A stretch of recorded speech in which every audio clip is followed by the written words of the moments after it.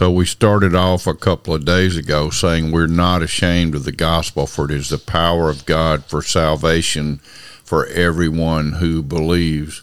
And then yesterday we addressed the question of why we needed this good news. It's because we've all sinned and fallen short. But so what? What does that mean? Well, Romans 6:23 says the wages of sin, that is the result of sin, is death.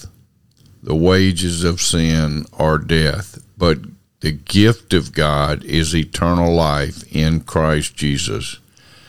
We don't want to reap the wages of our sin, so Jesus is the answer. He's the way, the truth, and the life. There's no other name given by which we may be saved, by which we may be reconciled to God the Father, apart from the name of Jesus, the name above all names, the name at which every knee shall bow and every tongue confess that Jesus Christ is Lord. Let's confess him now. Let's believe on the Lord Jesus Christ. Know that God raised him from the dead and be saved in him. Amen. God bless you. Have a great, great day.